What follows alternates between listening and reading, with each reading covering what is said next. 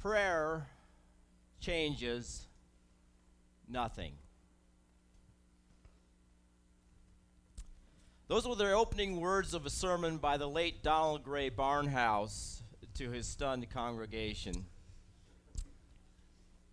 And I suppose this morning, if some of your hearts were laid bare, and with some of the situations that you face, amens would be audible. Though we come from a very different point of reference than Barnhouse did. Philip Yancey writes about prayer and that looming question that is in front of us, does it really make any difference? He writes, I interviewed ordinary people about prayer. Typically, the results went like this. Is prayer important to you? Oh, yes. How often do you pray? Every day. Approximately how long? About 5 minutes, maybe 7. Do you find prayer satisfying? No, not really. Do you sense the presence of God when you pray? Occasionally, but not often. Many I talk to experience prayer more as a burden than a pleasure. They regard it as important, even paramount, even guilty about their failure, even blaming themselves. And when I listen to public prayers in evangelical churches, I hear people telling God what to do, combined with thinly veiled hints on how others should behave.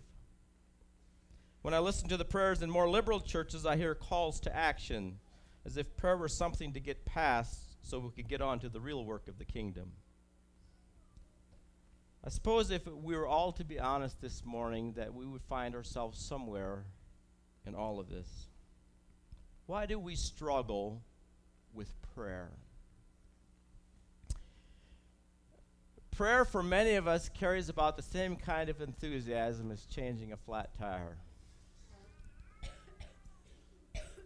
We try everything else, and if nothing else works, we finally pray. It's kind of like a fire escape. It's there, it's nice that it's there in the case of an emergency. But that isn't the kind of prayer that the Apostle Paul is talking about in Romans 15. Oh, that we as a church would become a church that understands and grasps the value of real, deep intercessory prayer. That we would be the kind of church that our prayer meetings would be fuller than our Sunday morning worship. I want to welcome you this morning to back to our study of Romans. Our text is going to be taken out of Romans chapter 15, verses 30 through 31. But the last thing I want to do this morning is add more guilt to that which you already carry. If anything, I want to relieve you from some of it. And to do that, I want to use Acts chapter 12. I want to go again in Acts chapter 12, verses 1 and 2. It says, And now about the time that Herod the king stretched forth his hands to vex certain of the church, and he killed James, the brother of John, with the sword. The word Herod is a proper name. It's a title. It's kind of like Caesar. And the Herod that we're talking about is Herod Agrippa. Agrippa is the grandson of Herod the Great, who lived at the time of Jesus, and he was the monster that slaughtered all those children at the time of Jesus' birth.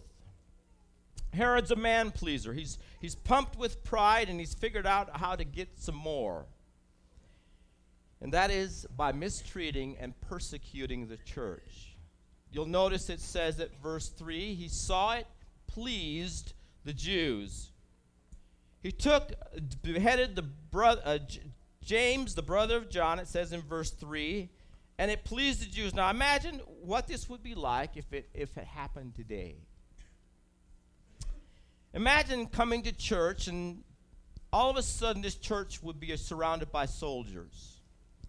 Imagine them coming in, marching me and my wife, along with James, Glad, and the children, perhaps Jake and his children, and Laverne and their children, marching us out of this church house. You know that we're going to be mistreated, perhaps beaten, tortured, even killed. That's exactly what Herod was like. He's killed James, and now he's arrested Peter. And the church by this point is in the thousands. The people are scared. They're hiding in dens, caves, and homes, trying to escape the wrath of Herod. All of them know what Herod is planning. It's another fake trial, another execution, just like Jesus. Verse 5 says, "And Peter was there kept in prison, but prayer was made without ceasing of the church unto God for him." Of course, you know, that's exactly what all of you would do this morning if they'd have came to arrest us. The meeting would stop. There would be crying. Prayer would begin to break out in small groups. All of a sudden, your jobs wouldn't be top priority anymore. The material things of life really wouldn't matter so much. Prayer would start and would continue throughout the day for us. Verse 12 says that many gathered at the house of Mary, the mother of John. So we have two scenes going on here in Acts 12. We have Peter in prison, and we have the church praying, brothers and sisters on their knees pleading before God. They're helpless, and that's all they can do is pray. You see, that kind of attitude is what's wrong. We are never helpless when we pray. We are never more powerful than when we are on our knees. The church is praying, trusting God, and believing. But are they?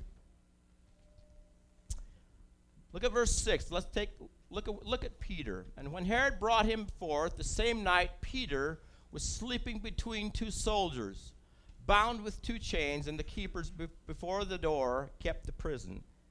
It seems odd. Peter doesn't act like a man who's going to might be killed the next day or beaten. He's not anxious. He's not worrying.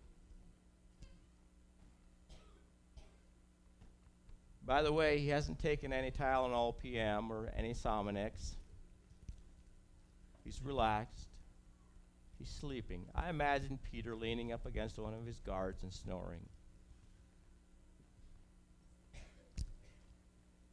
Remember, there are 4 guards, 4 squads of soldiers guarding Peter. The last time they had messed with this sect, one of them had rose from the dead, so Herod's not taking any chances. It's an impossible situation, and the church is on their knees before God asking for a miracle, and God answers. Verse 7, "And behold, the angel of the Lord came upon him, and a light shined in the prison, and he smote Peter on the side, and raised him up, saying, Arise quickly, and his chains fell off from his hands. The angel tells him, Get dressed, get your sandals on, quickly, follow me." Verse 9, "And then he went and followed him, and wist not that it was true, which was done by the angel, but thought he had saw a vision." Peter thought he was having an amazing dream. That's the way, but this is how prayer is. Peter is the recipient of prayer. He's on the receiving side of it. But this kind of thing never happens unless someone is willing to sweat it out on their knees. Verse 10, they walk past the first and second ward. That's talking about the guards. There are 2 groups of guards they walk past. "And they came to the iron gate that leadeth into the city, and it opened to them of its own accord, and they went out and passed through one street, and forthwith the angel departed from him." Those kinds of things happen when angels are present. The angel leaves. Verse 11, it says, when Peter was come to himself, in other words, Peter wakes up and realizes this is not a dream. God has actually delivered him. The angel of the Lord has come.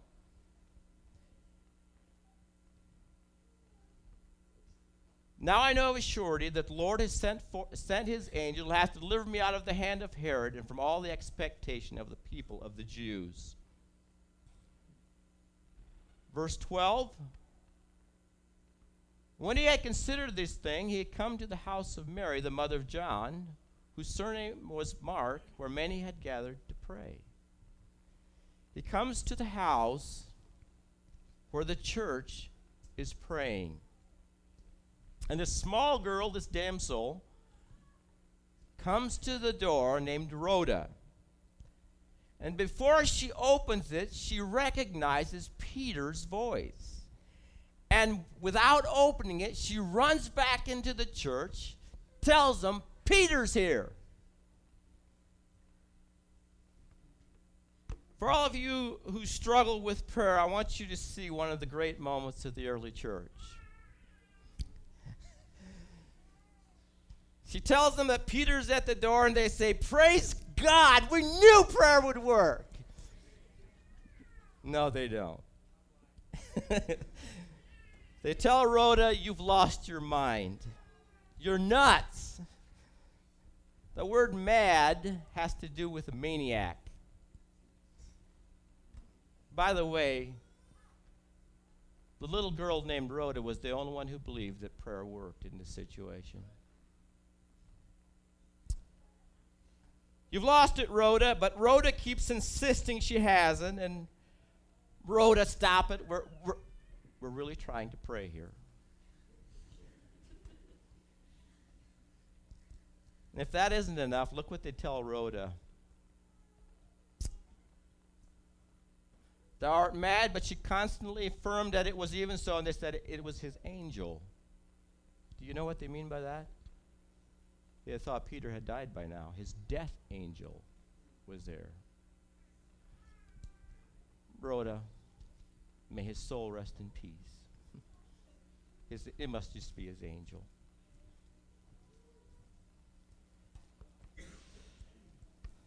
All this time, Peter was at the door. Would somebody please open up? He continues knocking, and when they opened the door, they saw him. It says they were astonished.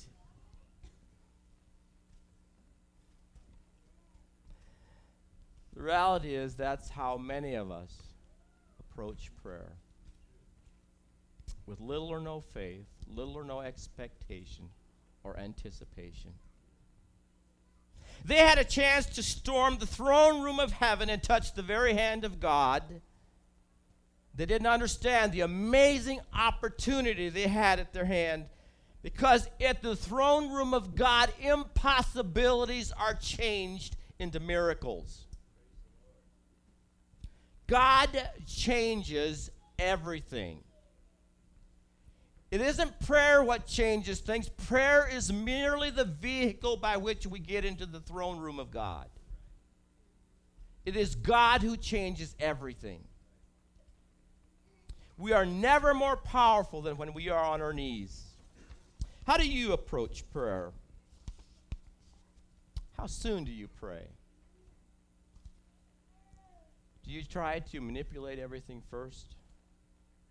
And when you're finally out of options, you pray? Is your worry list longer than your prayer list? Well, Romans 15 can change that. The setting is Corinth. And Tarshish, the scribe, who is writing as Paul dictates. And this letter is near the end. It's coming to an end. And Paul opens his heart, and he begins to be very vulnerable. Verse 30, it says, I beseech you, brethren, for the Lord's... I beseech you, brethren. It's the same word as Romans 12:1 and 12:1. I urge you. I draft you, brothers and sisters. I beg you to become engaged. Paul is going to show us that there are 4 steps that give our prayer meaning. first step is this: an awareness of the need. What's Paul's need? Well, back in verse 22, he tells us, he said, for which cause also I have been much hindered from coming to you. Paul's need is for them to pray him to Rome. Pray that he might catch a ship. Pray that the obstacles would be removed. You cannot pray if you are unaware of people's needs. And to be aware of people's needs, you must be engaged in life. The door must be open. Your phone must be on. Your shades must be open. You can't be withdrawn. You got to be involved in other people's lives and involve others in your life. Stop pretending that you guys can do life alone. It's not pride to share personal needs with others to pray about. It's pride that keeps us from doing that. And when you tell people you're going to pray, do it. Last night, one of the brothers from this church called us and asked us to pray. And my wife took time out, and we prayed for that situation. When someone asks you to pray, follow through with it. Don't just say, yes, I'll do it to get somebody off your back. What are some of the hindrances? Hindrances could include forces of evil. It could be unsaved people. It could be events. Paul doesn't tell us. But they're all mountains. And God is able to move mountains. He's able to take us through the mountains or take us around the mountains. Our God is not limited. God has never met a situation he didn't have an answer for, that has left him stumped and saying, well, I really don't know what to do. God's never met that kind of a situation. Secondly, there must be a willingness to become personally involved. As Paul says in verse 30, I beseech you, brethren, for the Lord Jesus Christ's sake, for the love of the Spirit, that you strive together with me in your prayers to God for me. It's one of those few verses of the Bible that we see all three members of the Trinity. There's Jesus Christ, the second member. There's the Spirit of God, the third member. And, of course, there's God the Father. When you pray to God the Father in the name of the Lord Jesus Christ through the power of the Holy Spirit. Now, Paul uses the word strive together with me, and it isn't a term of weakness. The term is, the Greek word is sun agdomizomai. Sun meaning with or alongside. Agdomizomai meaning agony. Agonize with me. Paul is saying, agonize alongside with me. Struggle with me. Be involved. Be engaged with what I have in front of me. Deep intercessory prayer is not distant. It's not aloof. It's not holding someone at an arm's length. It's holding someone close. Close enough that you know what they're feeling, what they're going through, their struggles, their uncertainty, their void, the ache, and then entering into it. Intercessory prayer, someone says, is the marriage of conflict and destiny between man and man. One becomes the representative of the other, and he stands in the breach in the gap where we are all for one and one for all. You ask, why is this really necessary? I want you to consider a moment that involves you. That moment is when Jesus was in the Garden of Gethsemane. John 17, my Bible subtitles as Jesus' intercessory prayer. And in that prayer, in verse 20, he says, "Neither pray I for these alone," meaning the disciples, "but for them also which shall believe on me through their word." That's you and me. Luke further records, in Luke 22 it says, "And being in agony, he prayed more earnestly, and his sweat was as it were great drops of blood falling down to the ground."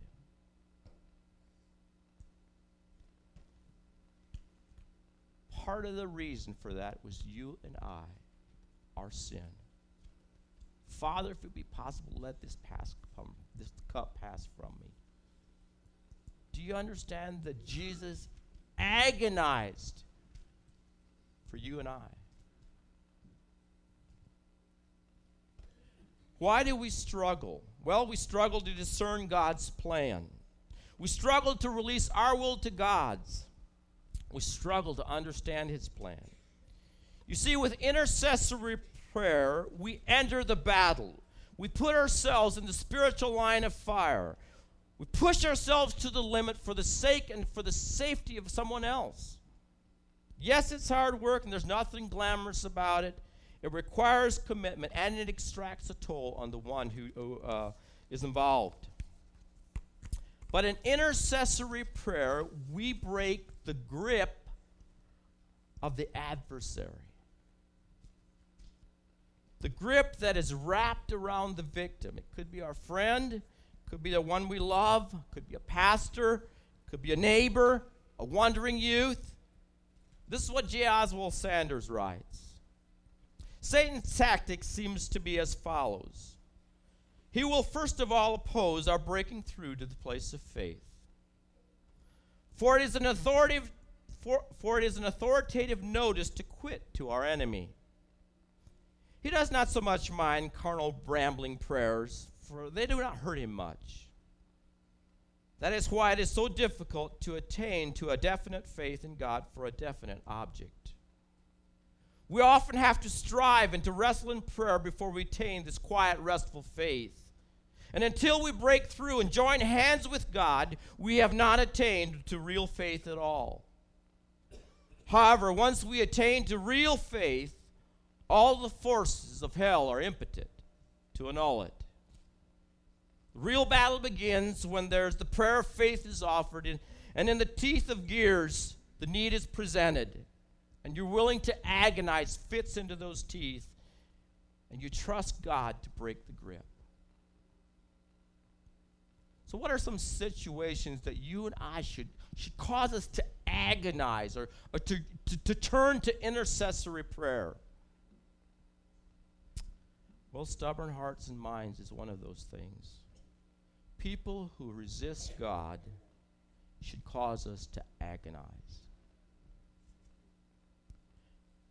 Broken families. Husband and wives living separate lives, and it could be under the same roof, or it could be in different or separate residences. Either way, the children pay a price. Addictions, drugs, alcohol, greed, lust, porn, all of those things destroy lives, especially youth. Missionaries. Alan Roth advised that to have no fewer than 2 people praying every day for each person that we send abroad. Why? Because the darkness is great, and the enemy isn't going to retreat without a battle. There's going to be a lasting impact from this congregation. There must be intercessors, prayer warriors, people who agonize on their knees for victory and for protection. Prodigal children. How important it is for all of us to learn how to agonize with parents so they don't lose heart. Paul is saying, don't just toss up my name. I need more than that. I want you to strive with me. Paul gives us the third step.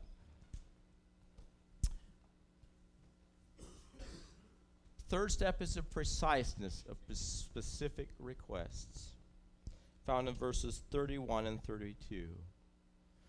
He says that I may be delivered from them that do not believe in Judea, and that my service which I have for Jerusalem may be accepted of the saints, and that I may come to you with joy by the will of God, and may with you be refreshed. So there are three requests that Paul has. First of all, he wants to be delivered from those in Judea. Second, that my service, or that the offering he's collected, would be accepted by those in Jerusalem. And thirdly, that he would be able to come to Rome and to be refreshed by the church at Rome. Notice with me that the Apostle Paul prays for both believers and unbelievers. He prays that he might be rescued from the unbelievers. He's praying for his life. You know, it's no different back then than it is today. Today, in many parts of the world, it is considered honorable, even exemplary, for someone to kill a Christian. In Paul's day, many of those individuals had hunted Christians with Paul, and now they hunted Paul. You see, it's why as a church it's important, it's expedient, it's absolutely essential that for those who go out from this church, that we provide them an umbrella of protection, of prayer. In foreign countries, we pray that their lives will be spared if they go to serve.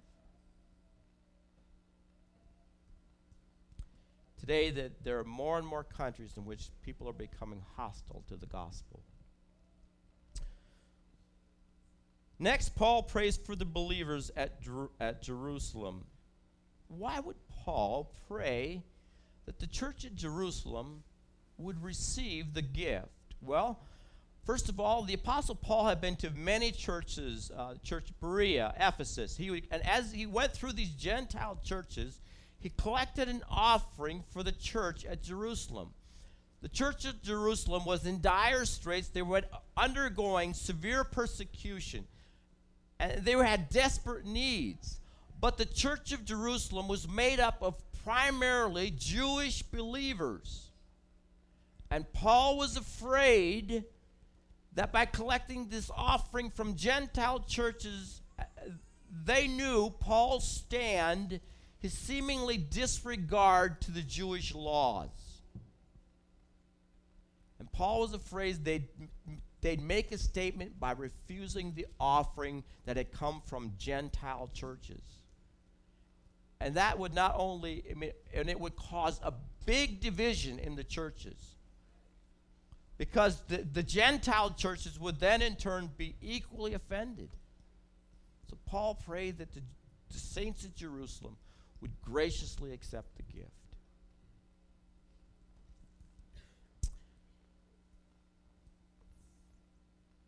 There's the fourth step in meaningful prayer. That is resting in God's will.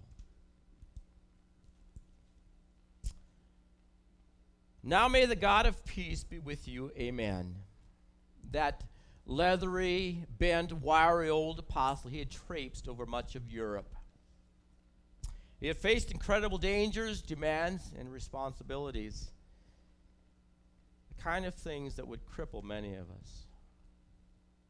And there was only one way he could have gotten through it.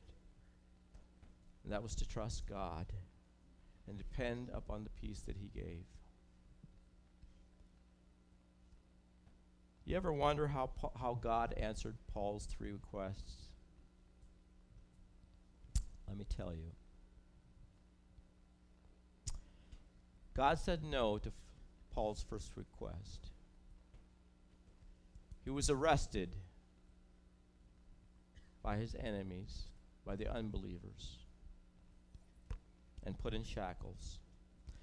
The second request is uncertain. We're not told. Luke doesn't tell us whether the church at Jerusalem accepted the offering, but the chances are pretty good that they did. To his third request about making it to Rome, the answer was yes. But it wasn't in the way that Paul would have liked to have happened.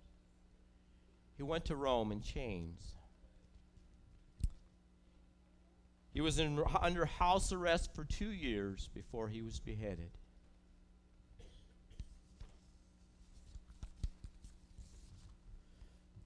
First Timothy 2. I exhort you therefore that first of all supplications and prayers and intercessions and the giving of thanks be made for all men, for kings and for all that are in authority, that we may lead a quiet, peaceable life in all godliness and honesty. There are 3 things I want you to remember when you pray. First of all, prayer needs to be the top priority of your life. Pray before everything. Pray before meeting your doctor. Pray before a job interview. Pray before meeting with a client. Pray before meeting with pastors. Pray before starting your day as a stay-at-home mom. Pray before everything. Make prayer your top priority. You see, when we pray, we surrender our will to a greater one. Lord, this is your day, your meeting, your test, your business, your church. This is your struggle. We surrender our will to a greater. My life is yours. Secondly, prayer is essential. Paul says, I exhort you, I urge you, I plead with you. Prayer is so important. Do it first. Don't wait till you try everything else and then pray. Pray first. Thirdly, prayer opens the door to rest and tranquility in our lives. Notice what Paul says, that we may lead a quiet and peaceable life. I want to close with a piece that I think it's worthwhile for you to hear. It just caused me to stop and to pause as I came across this piece, and I want to close with it. Satan has a plan against the saints of the Most High. The plan is simply to wear them out. What is meant by this phrase, wear them out? It has in it the idea of reducing a little this minute and reducing further a little the next minute. Thus, the wearing out is almost imperceptible. A little today, a little tomorrow. Nevertheless, it is a reducing. The wearing down is scarcely an activity of which one is conscious. And yet the end result is there's just nothing left. Nothing left. He will take your prayer life little by little and cause you to trust God less and less. Yourself more and more, a little at a time. He will make you feel somewhat cleverer than before. Step by step, you are led to rely more and more on your own gifts. Step by step, your heart is enticed away from the Lord. Now, where Satan did strike the children of God with force at one time, they would know exactly how to resist the enemy, but since they would immediately recognize his work, he uses the method of gradualism. The method of gradualism to wear down the children of God. Many of you today are victims of gradualism. You are just worn out. Too tired to resist, you compromise, and the enemy gets his way. Let's pray, or let's bow.